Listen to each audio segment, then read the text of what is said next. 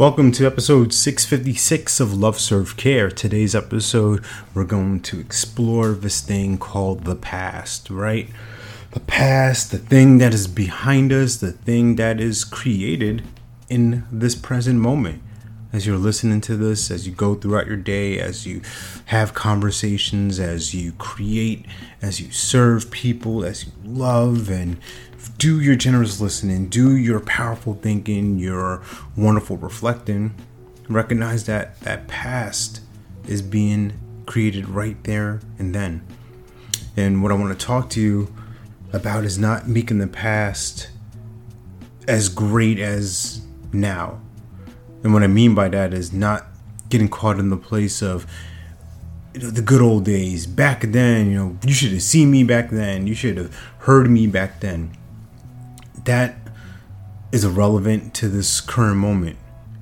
And this is an insight given to me or created with my daughter. I was out for a birthday party for someone in my church this weekend, and there was this little girl there, so cute, just tender, really funny, really just full of personality. And I was going to, I was like, going down memory lane in my mind, like, oh, you used to be like that, having like the little meltdown, mush, just like kind of pinching her face, and she's smiling, and we're just having a good time and cracking about it.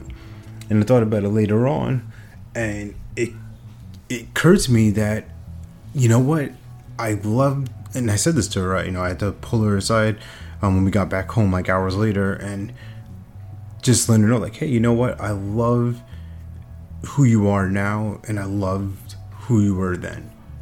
I love that past version of you, the smaller, little, just, rascal that she was as a little kid, right? As a little baby girl. And then now who she is, she's a young lady, she's developing into a woman. And it's like, yeah, you were great back then, you're also incredible now. And not to, make the past like, oh, you were this. Now you're just this version of you that's, less than impressive, right? You're disappointed. That's the energy. It may not be in the words, but it's a good reflection for myself and maybe for you that our words create our world. And when it comes to a client, their stories of the past, whether they are making it something that's wrong in their life and bad, or something that's good, and they had it going on, and maybe they lost their mojo, they lost their flavor, their swagger. Helping people to recognize that nothing's wrong with them. You're perfect where you are right now. You've built the perfect system for yourself right now. Back then was great. Even now is better, and what we're moving toward is going to be phenomenal.